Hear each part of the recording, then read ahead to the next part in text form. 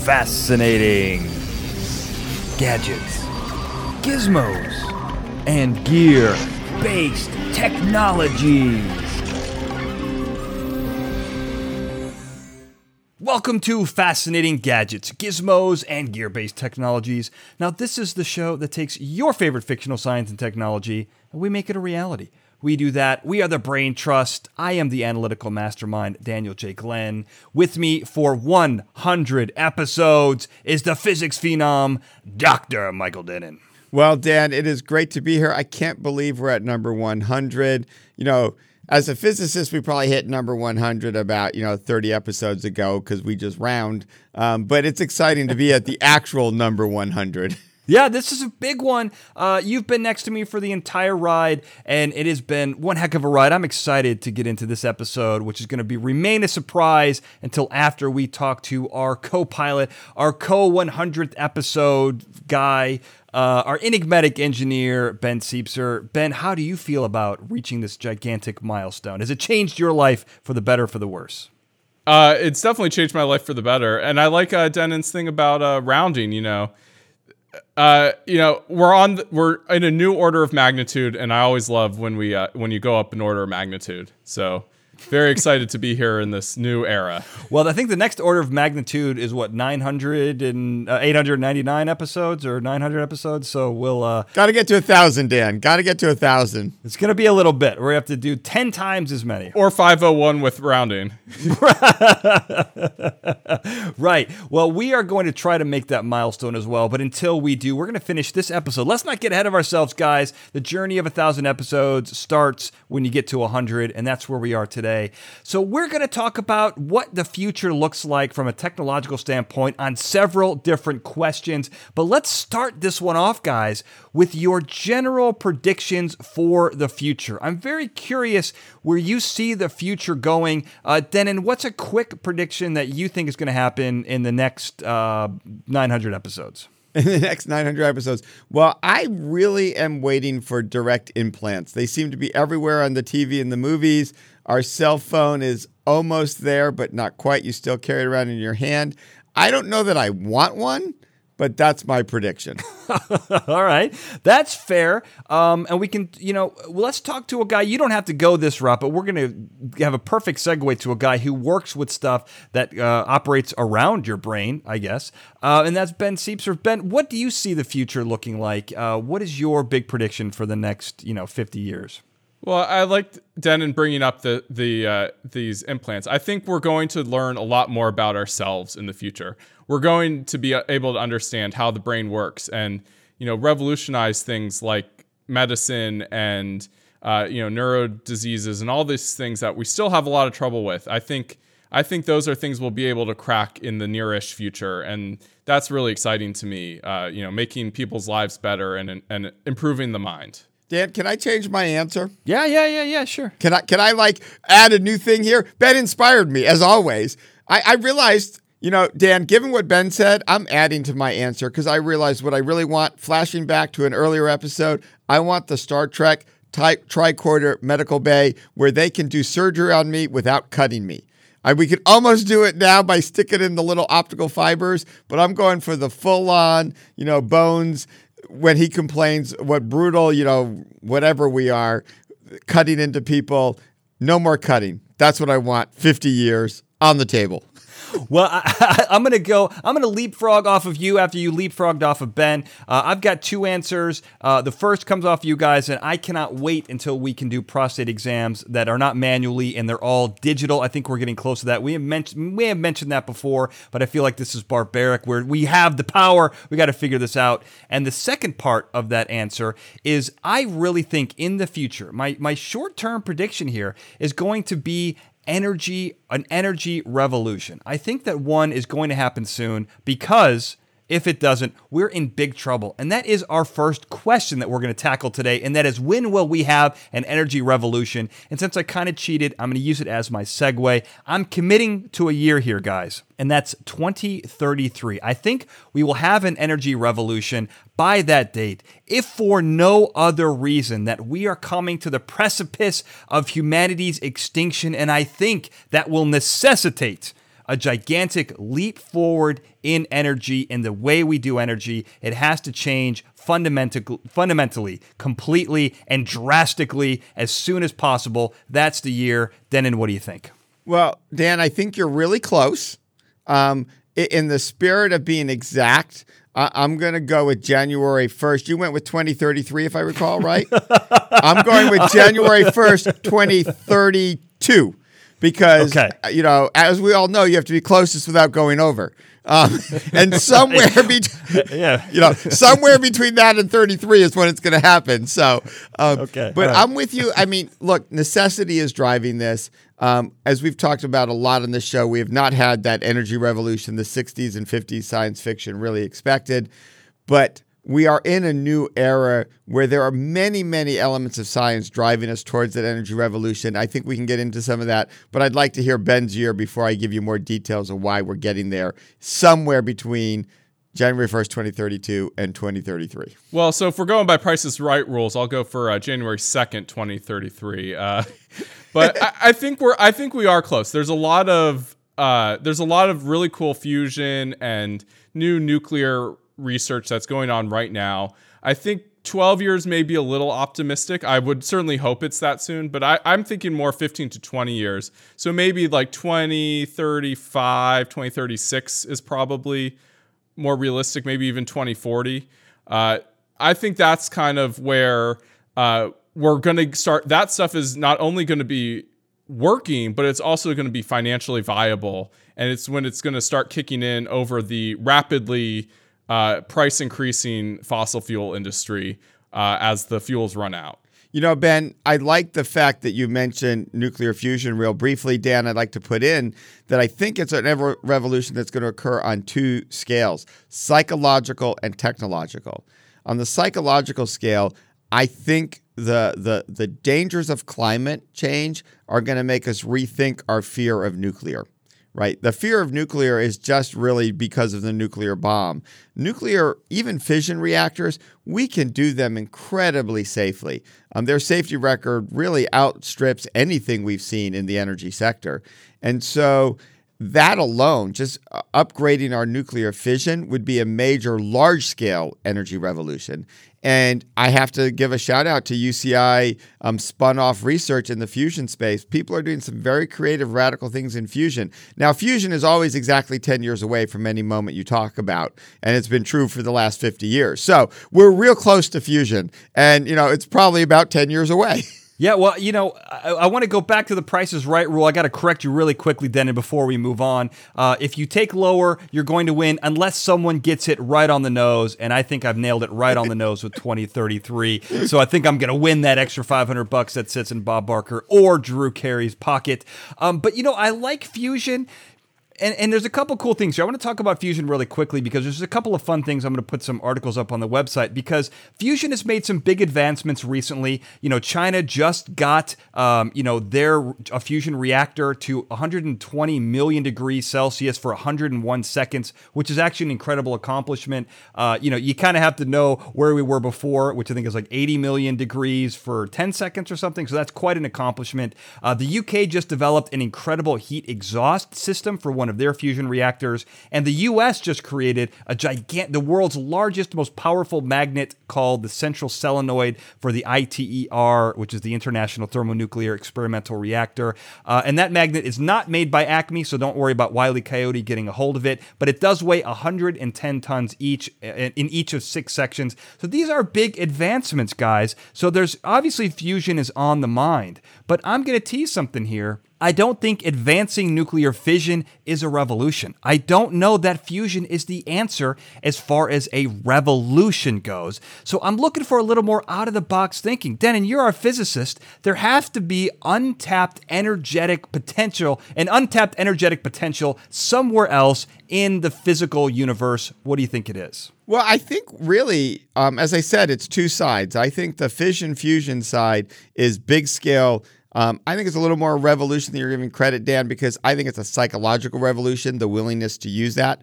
I understand, though, your hesitation there. I think, shockingly, what is going to happen is miniaturization, and what we use energy for has allowed us to think very creatively and out of the box. And one thing we didn't really see a lot of improvement on for a long time was battery technology. We weren't really thinking about piezoelectric generation, chemical generation in creative ways. We've been able to build really fascinating nanoscale oscillators and other interesting material devices. I think the miniaturization of energy generation is really fascinating from that true revolutionary breakthrough, because many of our demands now are battery driven. We want our laptops to last longer. We want our phones to last longer.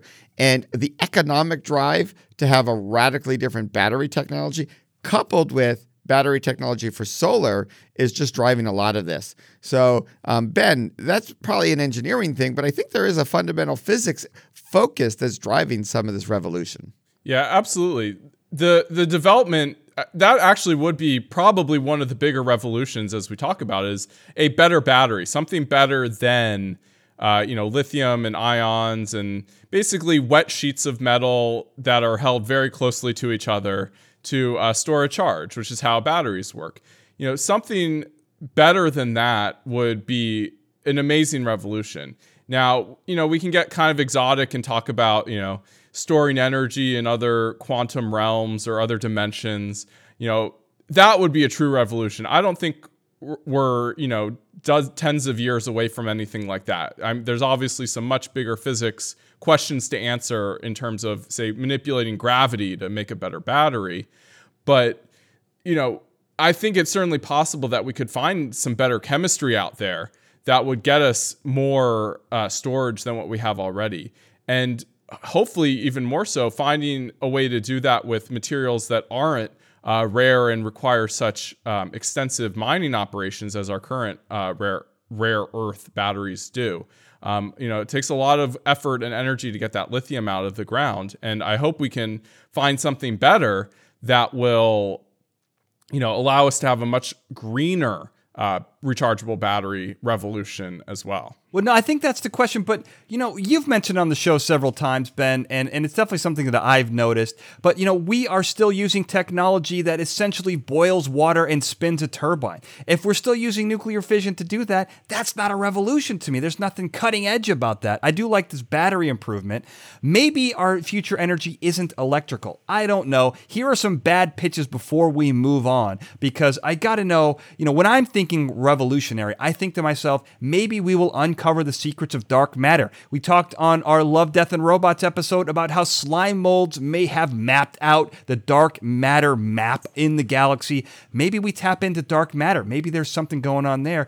Or maybe there's some way to leverage antimatter. I don't know much about antimatter, except that when it meets regular matter, it annihilates itself and turns into energy. I just love that idea, and I love the name antimatter. So maybe that's what my attraction is to it, no pun intended. But I'm wondering if there's some way that we can leverage something new, Denon. I'm going to go one time around to you guys. Is there anything new out there that does not include nuclear fission or batteries? Well, antimatter would be really cool. It takes a lot of energy to make right now on the Earth, and there is this real mystery as to why there's more matter, way more matter than antimatter, but it might suggest that there's pockets of the universe with antimatter. Now, it has an initial problem that we're going to get to those pockets of the universe, which we'll be talking about later, I suspect. But, you might find that as a potential source. I like where you're going there. I still think I'm going to go with a version. You may not find this radical enough, but I think it is sort of nanobots as energy generators. It's a weird thing. It's still electrically based in a way, but I just sort of picture the ability to machine little tiny windmills as revolutionary, and it's the next step after the Ben Siepser rotating bow tie used to generate electricity, which we talked about in an earlier episode. So I think windmills are more radical than you think, Dan. And I think a nano bow tie windmill generating electricity is something different. Okay, I'll give you that. That's revolutionary. I like that. I usually think of, wind turbines and, solar cells and all that stuff as being kind of just getting very little bang for your buck, but I like what you did there. I'll count that. Ben, I'm giving you one last crack at this revolutionary stance. Yeah, so I like that you're, talking about things that are more exotic. And something that kind of popped into my mind is neutrinos. Neutrinos are these particles that right now come through the Earth at incredibly high speeds, but they also don't interact. They usually don't interact with matter, and thus they just kind of pass through harmlessly. Maybe there's a way to, say, capture some of those guys, figure out a way to create a material that always interacts with neutrinos. And then we'd probably end up just having them annihilate and creating heat, which then would, again, become a steam engine. But, we would be tapping a new source of energy that is basically fully renewable, because it's always just emitting at us from throughout the universe. And it's a very high energy thing that's kind of available everywhere all the time. All right, I'll give you that. I'll give you that. But before you step in there, Denon, I'm going to give Ben a 6 out of 10. I'll give a 6 out of 10 for that. It's not quite wind turbine, bow ties, miniaturized. What do you got there, Denon, to finish this off? Well, I'm going to up Ben's, and together we're going to be an 11 out of 10, because you take the neutrinos, you build my nano turbine out of the material Ben invents. Yeah. Ben invents, right? It's an invented event. It's an invented event. The neutrinos spin the nano bow tie. You need no heat. You need no steam. You get a direct neutrino to bow tie turbine. I love it. Are you willing to go with that, Dan? I'll give you that an 11. That was a 5. There's a 7 for you, a 6 for Ben. I'm giving you a 13 out of 10 to add them together.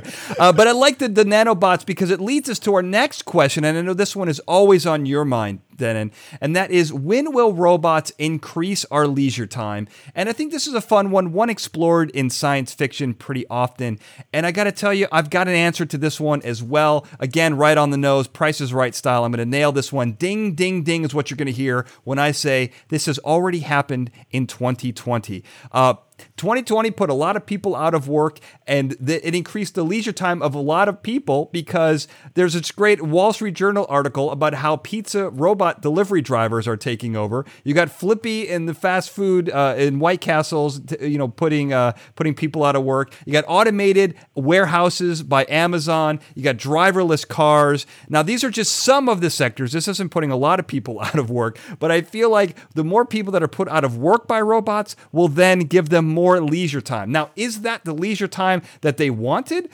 No, definitely not. But it does answer the question of when we will get more leisure time. I think we have it. Denon, what do you think? I think you're just a little early, Dan. The exact date is going to be July 4th, 2026, if I've done my math right.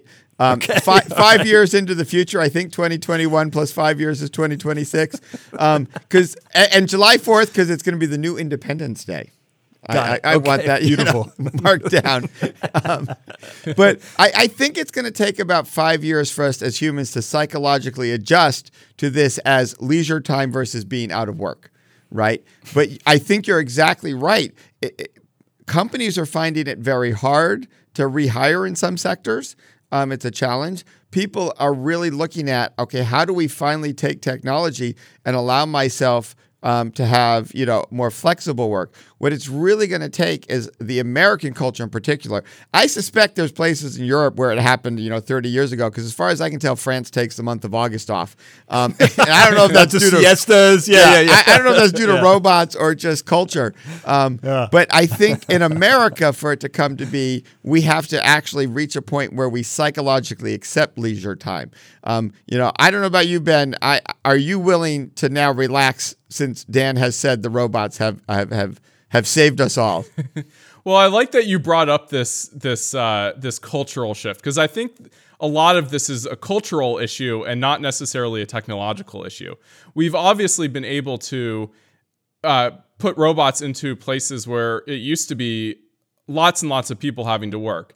If we think back to the agricultural revolution that has gone on in the past century, we've gone from a world where basically everybody in the world was a farmer, except for a couple people who lived in the city and traded the products of the farmers around, to now we live in a world where almost nobody farms by percentage of people, because we have combines that can do the work of hundreds of people in seconds. And so we already have this. We already have all sorts of these things. But the reality is, all it's done so far is push people to move to do other things to do other work things, because we still have this society of competition where we have to do something because we have to make money, because that's the only way to get stuff. And until we can move into that Star Trek post-scarcity, everybody gets stuff, we're not going to have this situation where we have that leisure time. No, I think you guys are exactly right. This is a psychological issue, but I think, part of it does come down to, everybody needs money. If people are out of work, they have more leisure time. The only way you can really enjoy leisure time is by having enough resources to not be, to be able to feed yourself, to be able to clothe yourself, to be able to be in a home. And I think that we have to figure that part out. I think the leisure time is already here. And that is, again, as you mentioned, Denon, with the American culture especially, because this is definitely not true in Europe. And in Canada to some respect, they got things figured out. But I think we have a hard time, some of us have a hard time just sitting around. I know I do. So I don't even know what leisure is, Denon, I guess is part of it. But I think this is fundamentally a psychological issue. I'm with you on that, Denon. Dan, and I think you both actually pointed out the other side. We have to be willing to take leisure, but we also have to be willing in America to have what I call a relaxed capitalism instead of an intense capitalism. Like, intense capitalism is you're only of worth if you're working 80 hours a week and you're killing yourself. Relaxed capitalism is, yes, we want everybody to work and contribute, and we want some level of competitiveness because we've seen that pure socialism tends to fail as well. But we need to find that sweet spot where people are motivated to work in the right way, but don't feel the need to work, that 60, 80-hour work week, so that you have the means to enjoy the leisure time the robots and technology are giving us. So I think you both kind of hit that kind of double challenge that we have from both sides. Well, I think with leisure time, it's a good question, because what do we do with our leisure time, right? And I think what may answer some of these questions, what we do with that leisure time, or as Ben said, what other industries pop up, what other frontiers can we conquer? And I think, this leads us to our next question, which is, when will we live in space? Now, I'm defining this as the first human being who lives permanently in space. The next phase of that would be when the first human child is born completely in space and lives out their life in space.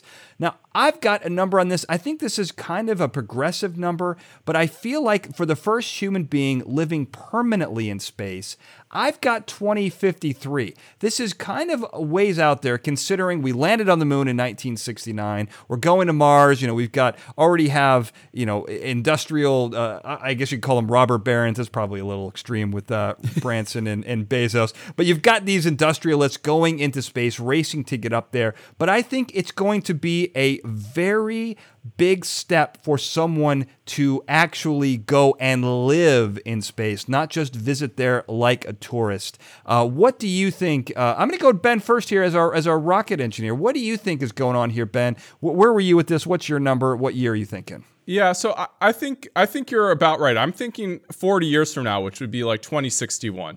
There's a lot, and I'm defining this as like somebody living in like a space station. There's a big question of like, when does somebody move to Mars is a different question than when does somebody move to a space station. And I think the space station thing is actually a lot harder. And to make a permanent settlement in space is a lot trickier than, say, having people move to Mars. And I think we'll get that before we get the living on a space station part.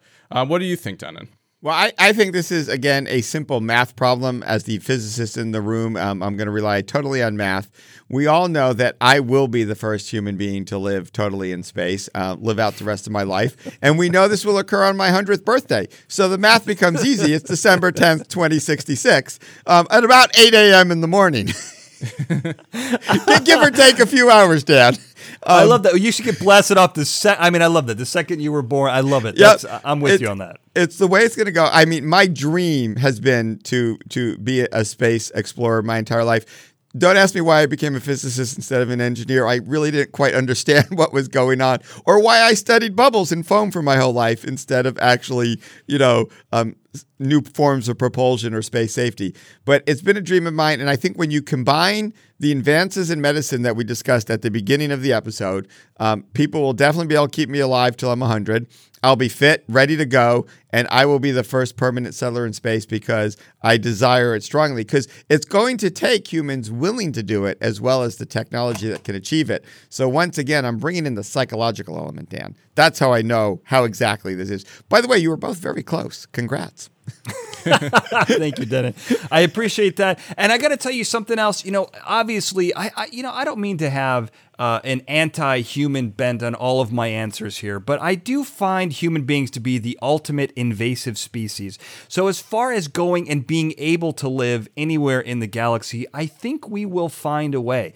I think that we will have people on the moon, in a space station, on Mars. And those are three extraordinarily different environments, all of which are not native to human biology.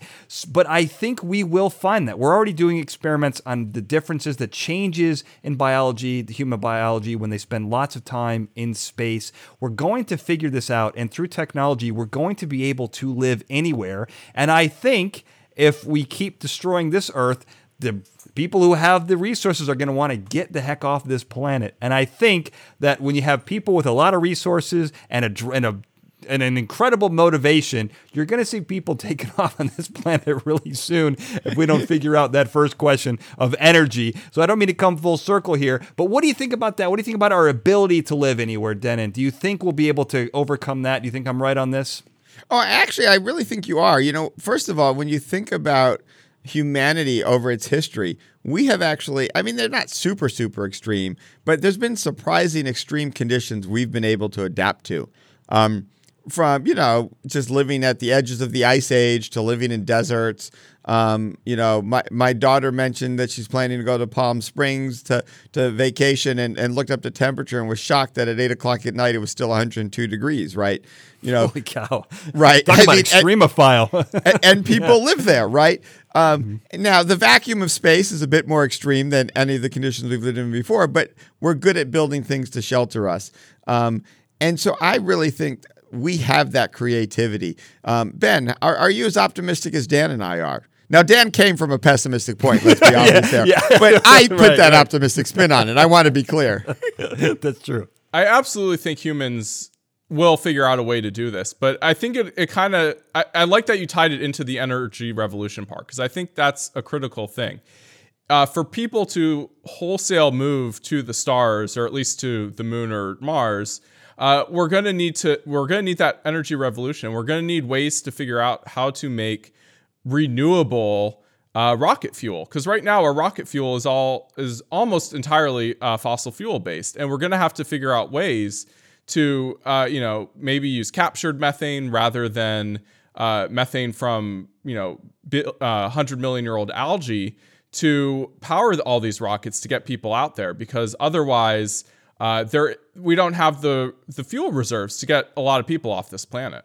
Is that why we're bringing cows along, Ben, to capture the methane and to solve the methane problem on the Earth? If you bring a cow with you, you do get some rocket fuel for free. I don't know how the physics work on that in terms of mass in versus mass out and how much propulsion you get, but that might be a calculation for you, Dan.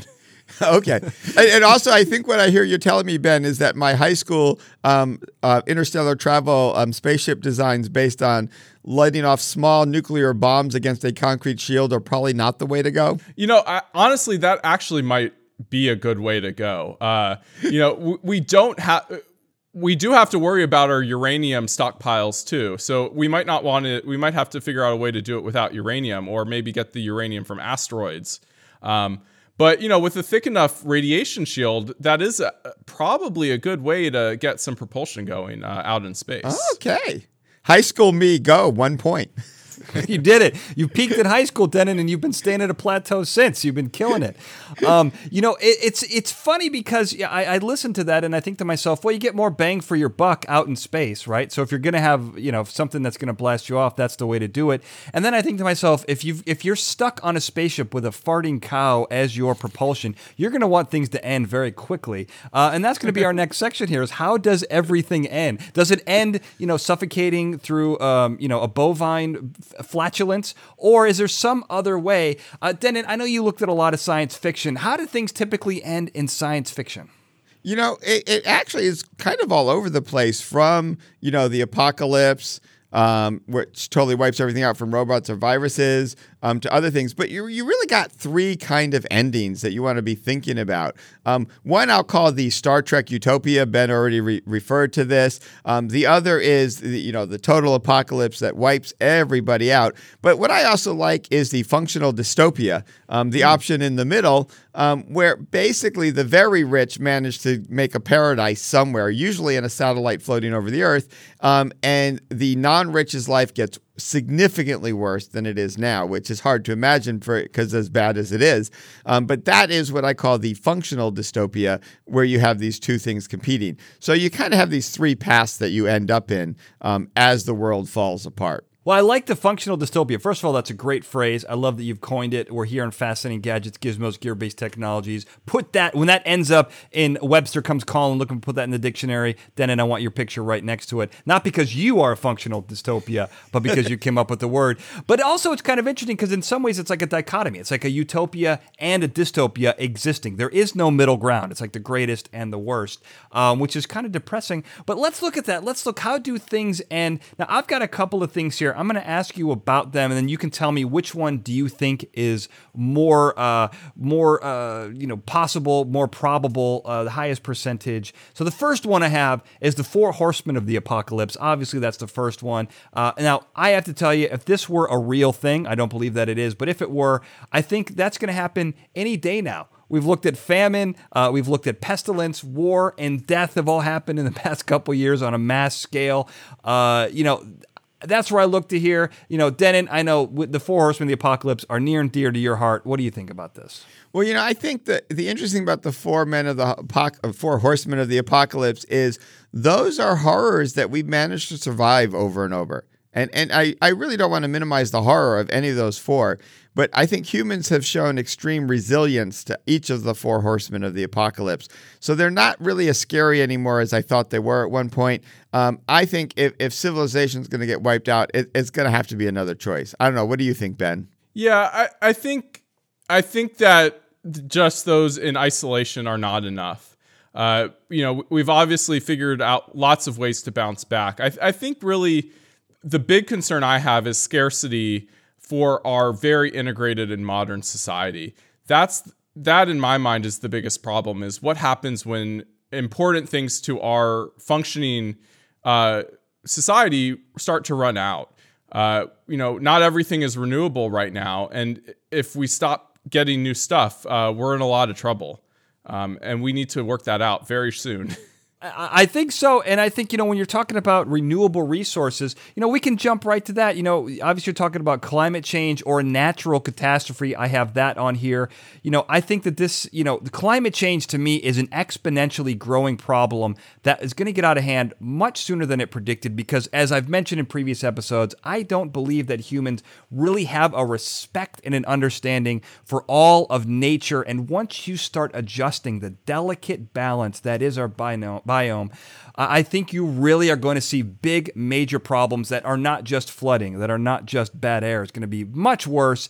I've got a prediction of 2027 as human race being thrown out of whack by climate change or a catastrophe. This is probably a doomsday scenario, but this is what I think. Denon, where are you with this?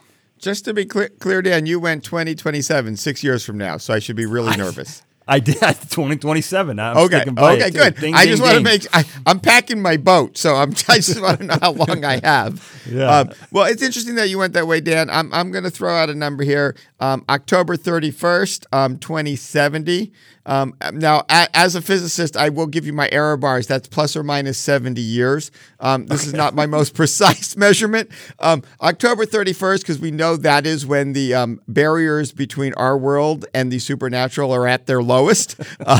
And so some sort of supernatural disaster will happen. Do I get anything for that pun? I love that. Well, I'm surprised you didn't. I'm surprised you didn't tie that into the Four Horsemen of the Apocalypse, which I think also is going to happen on It's there. supernatural, meaning it's the natural environment falling apart in a super way. Ah, I gotcha. Okay, Yeah. that makes sense. Okay. And I love now it. the plus or minus 70 years has to do with the fact that it may have happened already, or it may happen in the 6 years you're predicting, or we might actually do something to slow it down.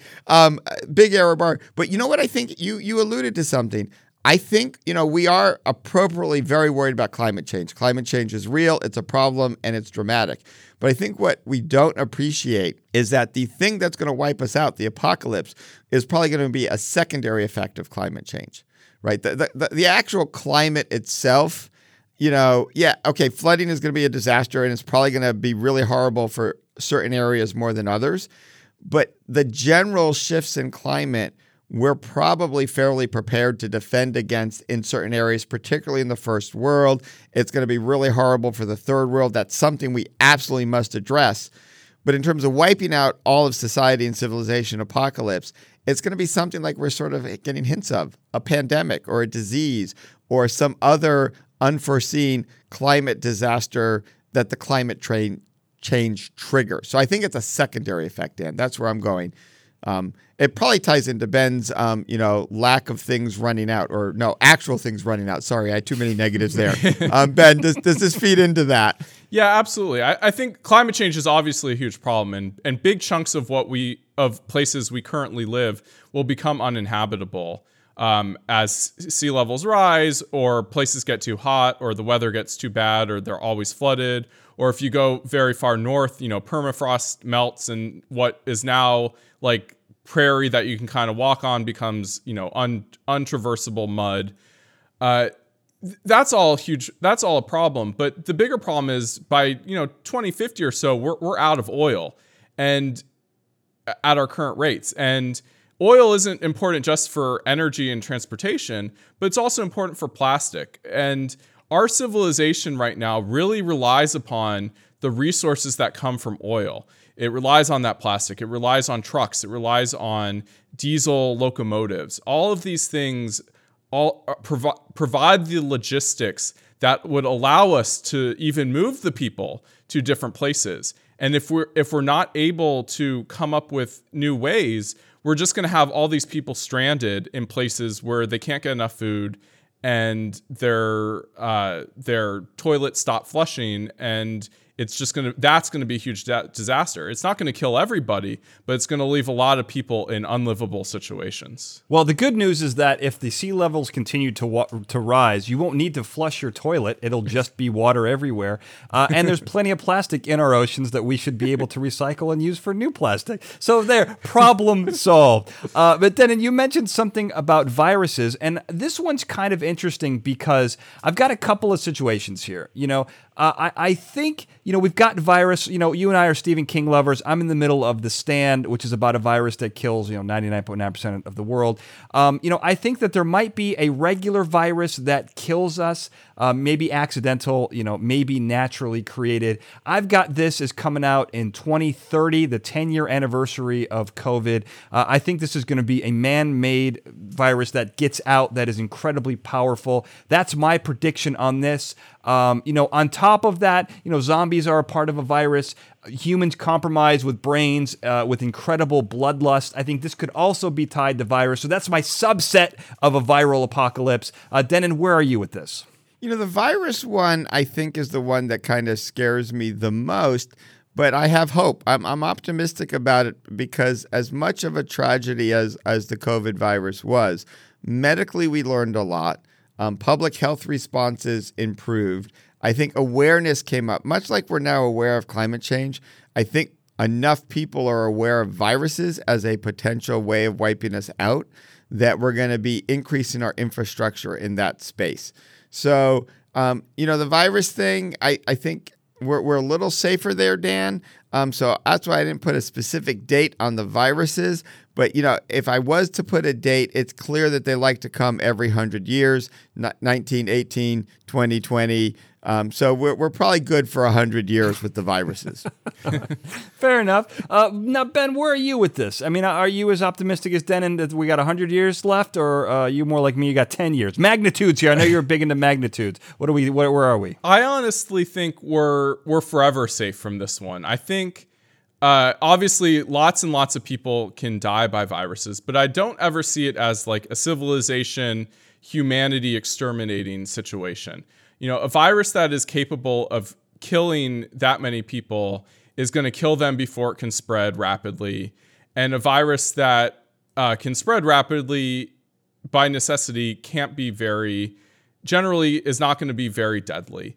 And so I think in general, we can obviously have horrible, huge disruptions and horrible loss of life from things like we saw last year and still happening this year too. But it's not going to be the thing that makes humanity wink off the face of this planet. It just logistically, I don't see that happening. Now, if you allow me to add in computer virus, Dan, then I think we could wipe ourselves out because computer viruses can attack us where, Ben has talked about, particularly in the first world, our infrastructure is so dependent on that connectivity now that the wrong computer virus could be very problematic for everything Ben has talked about, food delivery, distribution networks, even just the way our heating and cooling runs. It's all computer controlled now. That's a really interesting connection for sure. I didn't think about that. I like that, Denon. Yeah, I love that you brought that up. It's, when we saw with the Texas power outages this winter, they were minutes away from the grid in Texas probably being down for months. And you can imagine what would happen in a state like Texas, where if the power just didn't work for months on end, all of the damage that would cause. Our grid is not resilient to being off for very long, and it's not resilient to a total failure like that. And, losing power like that would just be a huge disaster. And that is how a virus could cause an apocalypse, for sure. Well, and I also want to point out something else, is that their grid was completely independent. And again, the connectivity of human beings, we got to look out for each other. We can't have the hubris that they can operate a power grid on their own. You need the rest of the country. We need the rest of the world for these types of things. We got to stop just relying on ourselves. We got to look to each other. All right, I'll step down off my soapbox because, you mentioned a couple of things here that I thought were really interesting with the viruses. You said that it won't wipe us out, Ben. I'm going to go back to our Sweet Tooth episode and say if you were able to distribute and create a virus that was maybe genetically linked, I think you could create an asymptomatic virus that you could then turn on later on. Now, I, of course, don't think any of this stuff is natural. I think that we are going to create a virus that will end up wiping us out. I think that will happen, as I mentioned. I think it's going to happen in 2030. But as far as wiping ourselves out, I think we got another problem, and that is bombing ourselves back to the Stone Age. We got a lot of nuclear weapons. We got a lot of countries wanting to become nuclear that probably shouldn't become nuclear. We got a lot of this stuff going on here. And I think this is more and more likely as countries with nefarious objectives gain these nuclear capabilities. And I also think this is going to be an accident. But, in our Flintstones, we talked about how the Flintstones is bombing ourselves back to the Stone Age. I have this happening, and without any kind of way to stop it. If we don't intervene, I think this is going to happen in 2035. We're already seeing a lot of the countries flexing their muscle around the globe. A lot of itchy trigger fingers is what I'm saying here. Denon, what do you think about this? I really think the soonest this is going to be happening is more like 2068, Dan, because when my calming presence leaves for space, that's when people will get nervous and go to the bombing trigger. Just sort of threw that out there. But when you think about it, I am an optimist in this one because I feel we have control over it. I'm with you. Humans don't have a great track record with violence. We've done some pretty horrible things throughout our history, but I have my fingers crossed. I'm knocking on wood, lighting some candles. The fact that, we survived the 50s, 60s, 70s, and 80s with mutual assured destruction as our major strategy, I think you might see some horrible nuclear weapon somewhere between accidents and terrorist events that cause great disruption locally. But I don't think you're going to see a total bombing back to the Stone Age event, because I'm putting a little bit of faith in people here. I think I'm with you, it's our mistreatment of the natural world that's going to lead to our end, not necessarily our mistreatment of each other. Just throwing it out there. Ben, are you as optimistic as me, or are you with Dan? Well, I think Dan made the key thing there, which is accident. I think this is an accident waiting to happen. And I don't think anyone would intentionally start the mutually assured destruction, because no one wants to assure their own destruction. I don't think that is going to happen.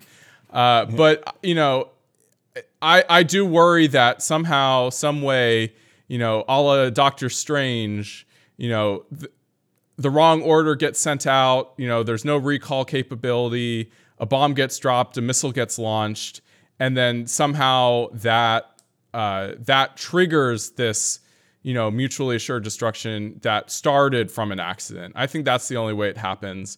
And, hopefully it doesn't happen. But if it does happen, that's something I could see happening by the 2050s if, we keep ratcheting up this saber rattling and don't start trying to work together. On the 100th anniversary of the start of the Cold War, that would be pretty scary. I do want to mention, before we step away from this, that when it comes to nuclear bombs going off accidentally, one of the scary stories I ever heard during the Cold War, or maybe it was the 80s. We were in the middle of the, obviously still the Cold War, but there was a computer glitch in Russia where they saw a bunch of bombs coming at them from the United States. And I believe that they were a button push away from retaliating until one engineer, by the way, Ben, and keep in mind, Denon, we were saved by an engineer. One engineer decided to double check the work and realized it was a computer glitch, basically called off the apocalypse. These types of things probably happen more frequently than we are made aware of, and at some point we will not call it off. I'm with you, Ben. This actually still scares me, but nothing scares me more than I think our last one, which is machines taking us over, a Skynet version where AI becomes self-aware and takes us out. I'm saying this is going to happen in 2084. I think that this was predicted in the great Atari game Robotron 2084. That's when it's going to happen. Ben, as our imposter human, quasi robot, where do you fall when it comes to your kind taking over our kind? Yeah, I think this is a big one. I hope we never engineer robots that are so independently smart that they could decide to revenge against their captors and do that. But if they did, I think we would have AIs that advanced by, say, 2063.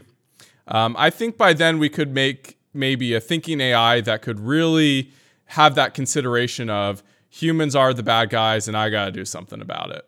Well, Dan, I actually have two answers here. It's an either or. Either this happened right around kind of 1988-ish, 1990.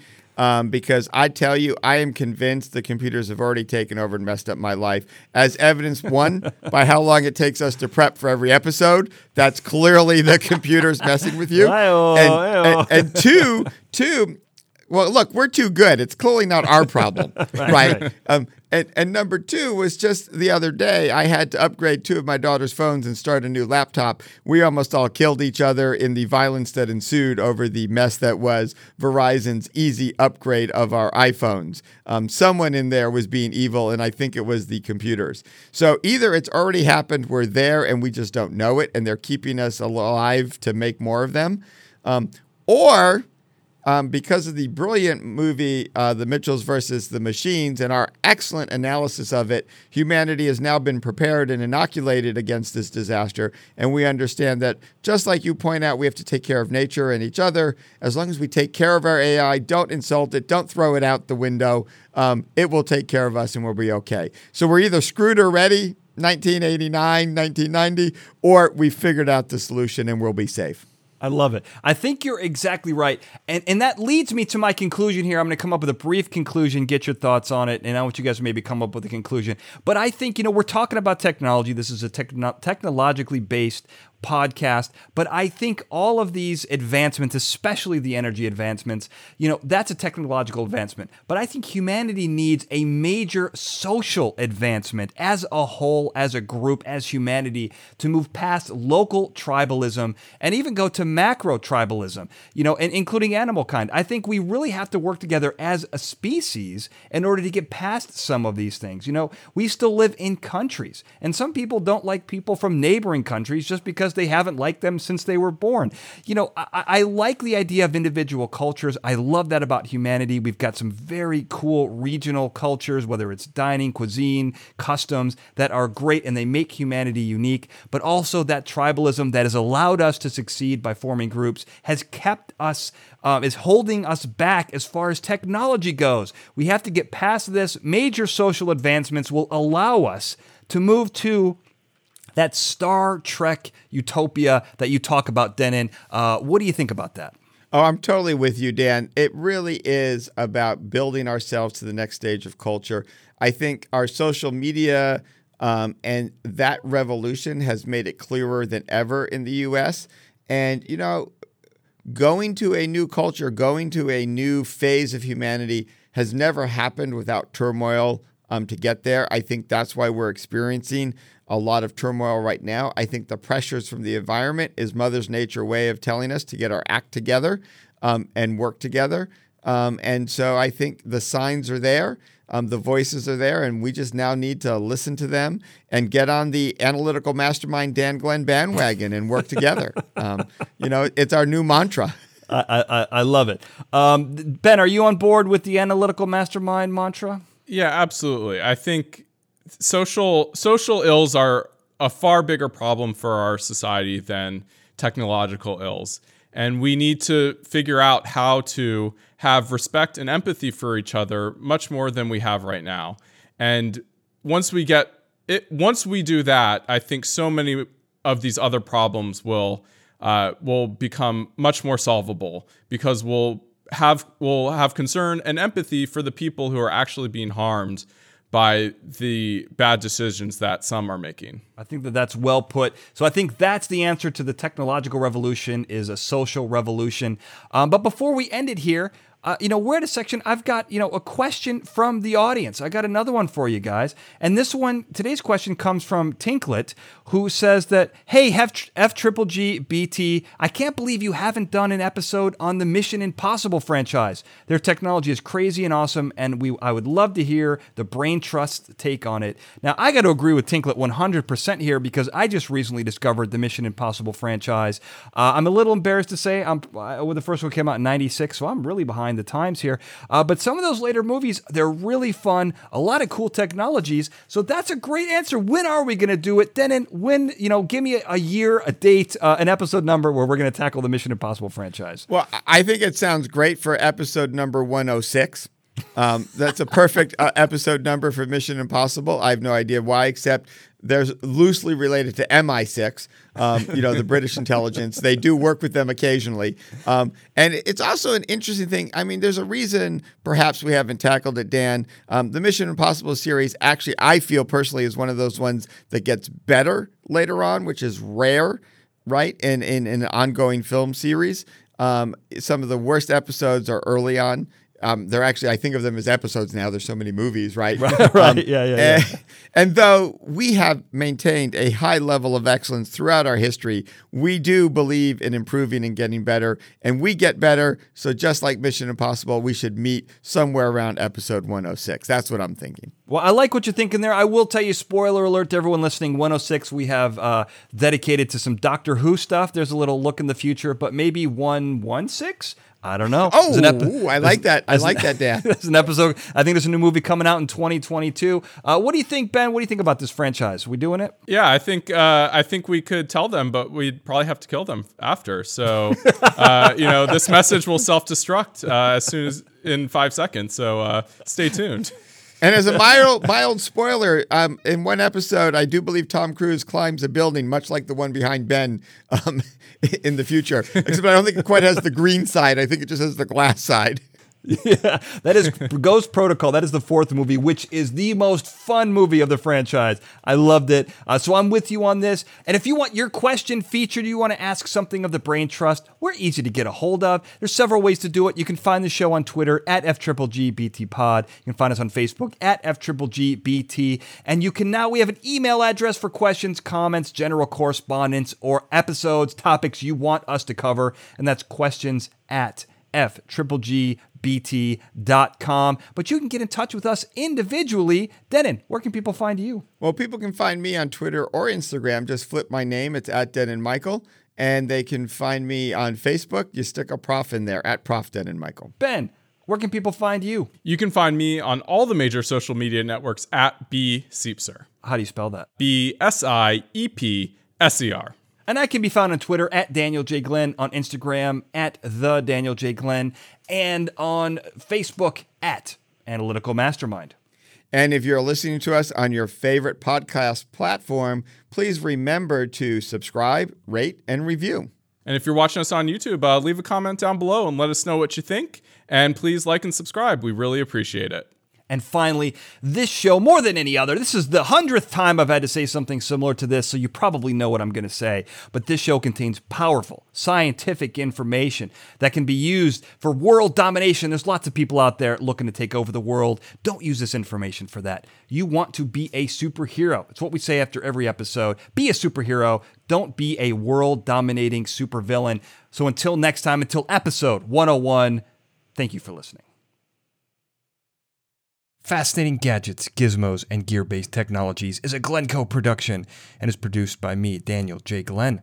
The Fascinating Gadgets, Gizmos, and Gear-Based Technologies introduction was produced by Daniel J. Glenn and Paul Sprangers, with music and sound design written and performed by Paul Sprangers. Now, of course, if you're listening to this episode and you've gotten this far, you're going to want to subscribe. Well, how do you do that? We're on all the major podcasting platforms, including Apple Podcasts, Google Podcasts, TuneIn, Stitcher, and Spotify. But if you're not already subscribed to those platforms, I made it easy for you. Go to our website, FGGBT.com. You'll find links to those subscribe buttons and also links to our social media, both for the show and for our individual experts, the members of the Brain Trust. That's all right there. FGGBT.com. And before you leave, don't forget to check out our other episodes.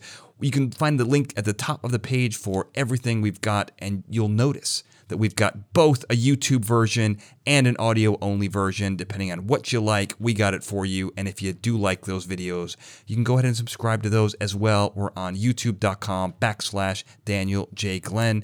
And once again, if you like this show, you're going to like everything that I do. Go to danieljglenn.com to find out more. Thank you for listening.